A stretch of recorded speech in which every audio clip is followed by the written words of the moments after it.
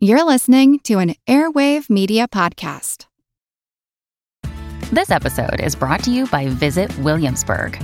In Williamsburg, Virginia, there's never too much of a good thing. Whether you're a foodie, a golfer, a history buff, a shopaholic, an outdoor enthusiast, or a thrill seeker, you'll find what you came for here and more. So ask yourself, what is it you want? Discover Williamsburg and plan your trip at visitwilliamsburg.com. Have you ever wished that you had a direct line to your pediatrician to ask all the questions that constantly crop up while parenting? We sure have. That's why we launched the Bites of Health podcast. Every morning, we'll answer a commonly asked pediatric question in 5 minutes or less. You can tune in while you're making your second cup of coffee or from the school drop-off line. So be sure to tune in to Bites of Health, streaming now. Thank you for joining us for a mindful moment. We're very grateful for our listeners. While most of us feel we're doing pretty well just to survive these days, we want you to thrive. We want to help you tap into your full potential, and that starts with a foundation in mindfulness. Mindfulness improves your mental, emotional, and physical well-being. The key to becoming more mindful is simply practice. We hope this podcast will provide you with knowledge, inspiration, and motivation. You can live a better life, and we'll help you discover how along the way. So let's get started.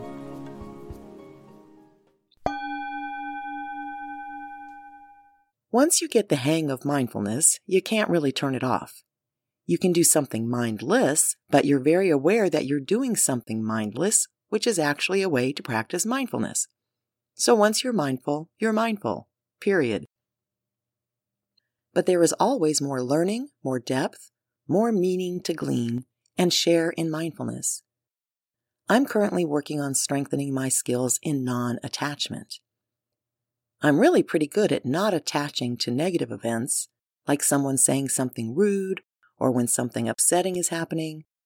That doesn't mean I lack feelings or that I don't sometimes get angry or frustrated, but it's become automatic for my mind to immediately remind me to let it go.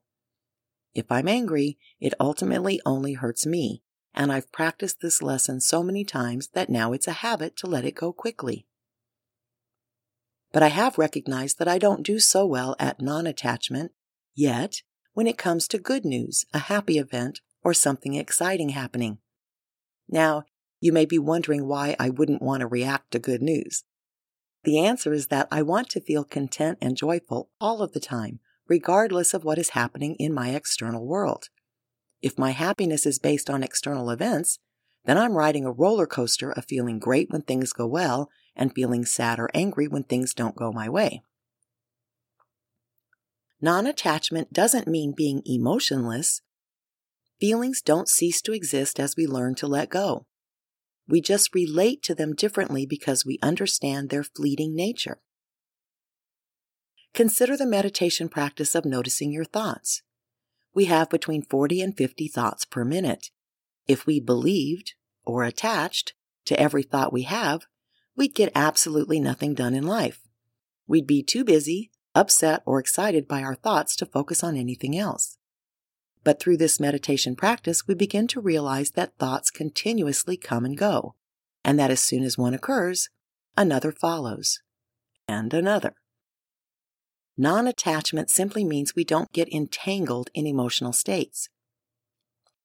When I was first introduced to this concept, I thought it would make life very boring. I misunderstood it to mean I would always stay emotionally in the middle, with no upset but also no excitement. But that isn't how it works at all. It's more a matter of recognizing that those emotions are also fleeting. As soon as one occurs, it's followed by another and another. By not attaching to these emotions as they arise, but more observing them and accepting them as they are, we can stop spending energy on trying to avoid, quote, negative feelings or seek out, quote, positive feelings. Non-attachment creates a feeling of freedom and greatly strengthens our focus on the present moment. Whatever is happening is happening. There's no reason to attach to or resist it. Through non-attachment, we can relate to the world as it is rather than to our concepts about it, which never brings lasting happiness. It widens our perception of the world and actually increases our compassion for others as we observe suffering without attaching to it. For example, many people are upset right now about the homeless situation. Here in Los Angeles, it has recently exploded, and there are tent encampments everywhere, not just on Skid Row or along the train tracks. When we are attached to our emotions, it can be much more difficult to feel empathy for a homeless person. Let's say we're stopping by the grocery store on our way home from work. We're tired. We feel pressure to get home and start dinner for the family. We have trouble finding a parking space. We finally do and race toward the door to the store, only to encounter a homeless person asking for money. They might be dirty and smell unpleasant. They might look a little scary.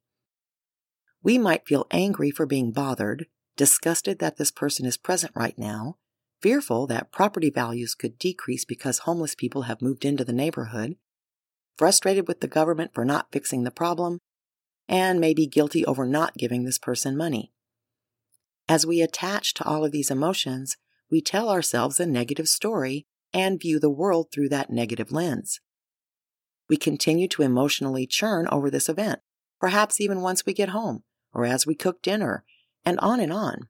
Instead of feeling compassion for the homeless person, we see ourselves as a victim and cause ourselves distress or suffering.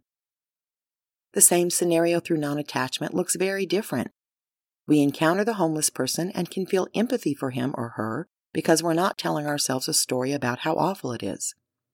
We accept that we have a big problem, but we don't attach to all of the negative emotions just described. We may or may not decide to give them money, but there's no guilt. We can talk to the person, smile at them, and wish them well or good luck. And we go about our business without upset or anger. By the way, I cannot tell you how grateful a homeless person is when you simply acknowledge them by saying hello or smile at them. Sometimes I give them money, but more often than not, when I get home, I donate money to a homeless shelter in the hope that they will be able to take in more homeless people to get them off the streets. That's not a reaction to an emotion, but an action in response to a situation that I can't fix, but that I feel I can help in some small way. In other words, I may feel compelled to help, but I'm not attached to the outcome. Consider how attached we can get to feelings of anger or hurt when our boss says something negative to us. We rehash it over and over, get upset, consider quitting, perhaps cry. We justify why the boss's reaction is unfair or inaccurate and lament our situation. We make ourselves absolutely miserable. That's because we're emotionally attached to the words spoken by the boss. But if we detach from those feelings and simply observe the reality of the situation, it's one of two choices. We did indeed screw something up, or the boss has a perception that's not accurate, which we can choose to point out in a non-emotional way, or not. A message is usually much better heard and considered when we're calm and factual than when we're upset and trying to communicate a fact. Again, it doesn't mean we don't care about the perception our boss has of us, but we let go of the emotional angst that we normally get caught up in. I'm sure you can think of a lot of scenarios similar to the above. And I find it easier to let go of these negative situations by detaching from my emotions, recognizing that they are transitory and will pass. But as I mentioned at the beginning of this discussion, I have more resistance to letting go of positive emotions, and I want to attach to those feelings.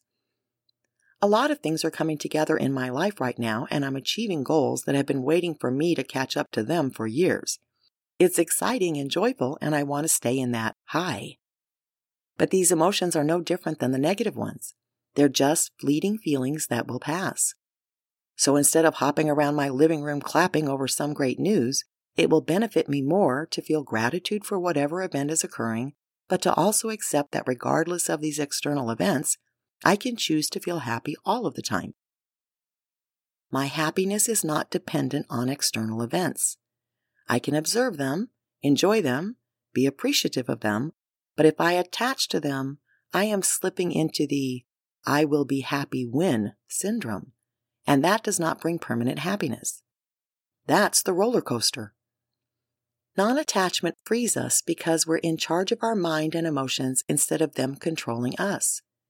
And with this freedom, we can completely experience all of the nuances of every event in our lives without the need to cling to the emotions involved, which also releases the fear of losing those feelings. We can accept that some events in life feel pleasant and others not so much, but both will pass and new emotions will arise. Our gratitude increases through this practice because we recognize that, good or bad, none of it will last. So we can enjoy it more knowing that it is precious in this moment and then it will be gone. Non-attachment is a state of mind. New attachments will always tempt us, so to live with a state of mind of non-attachment, to realize the importance of living in a way that we go with the natural flow of things and respect the impermanence of all life, is the basis of realizing non-attachment. An interesting side effect of non-attachment is non-judgment. We become less judgmental as we release the emotions involved in observing life. It truly is what it is. All of this leads to feelings of increased peace and contentment, increased compassion for ourselves and others, and increased clarity about the difference between what we're thinking and feeling versus what is actually occurring. This takes considerable practice, but virtually everyone has the power to tame their mind through cultivating mindfulness and awareness.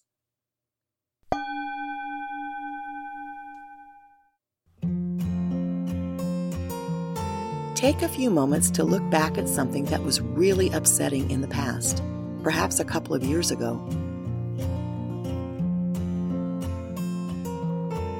As you recall feelings of anger or upset, try looking at it with a new perspective. Did those feelings linger long after the event passed? Did those emotions affect decisions you made after the fact?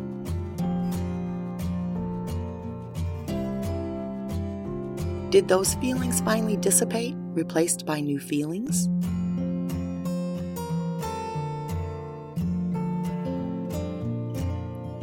Now recall a past event that was very exciting and happy. Try looking at that event with a new perspective. How long did that level of an emotional high last?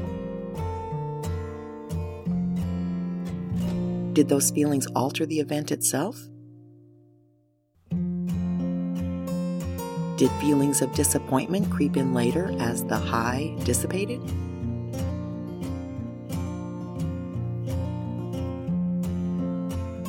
We can find joy in any event, whether it is knowing that we're learning something new, understanding that even unpleasant situations will pass, or in the observation that life itself is awe-inspiring. Non-attachment is not about not caring or not feeling what we feel. It's about not trying to hold on to those feelings and to appreciate that we don't need to. Life will unfold whether we cling to feelings or not, and we can enjoy the whole ride smoothly and skip the roller coaster.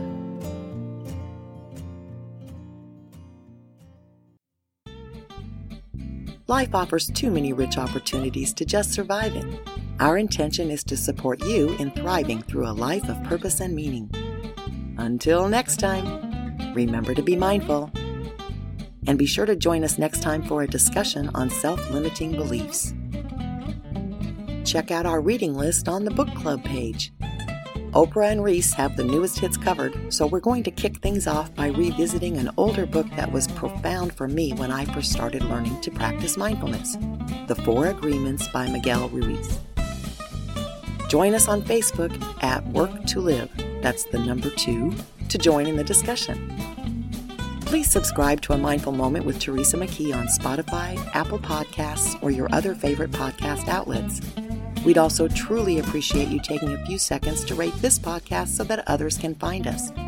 You can follow us on Instagram at work_2_live. or visit our website at worktoliveproductions.com. A Mindful Moment is written and hosted by Teresa McKee.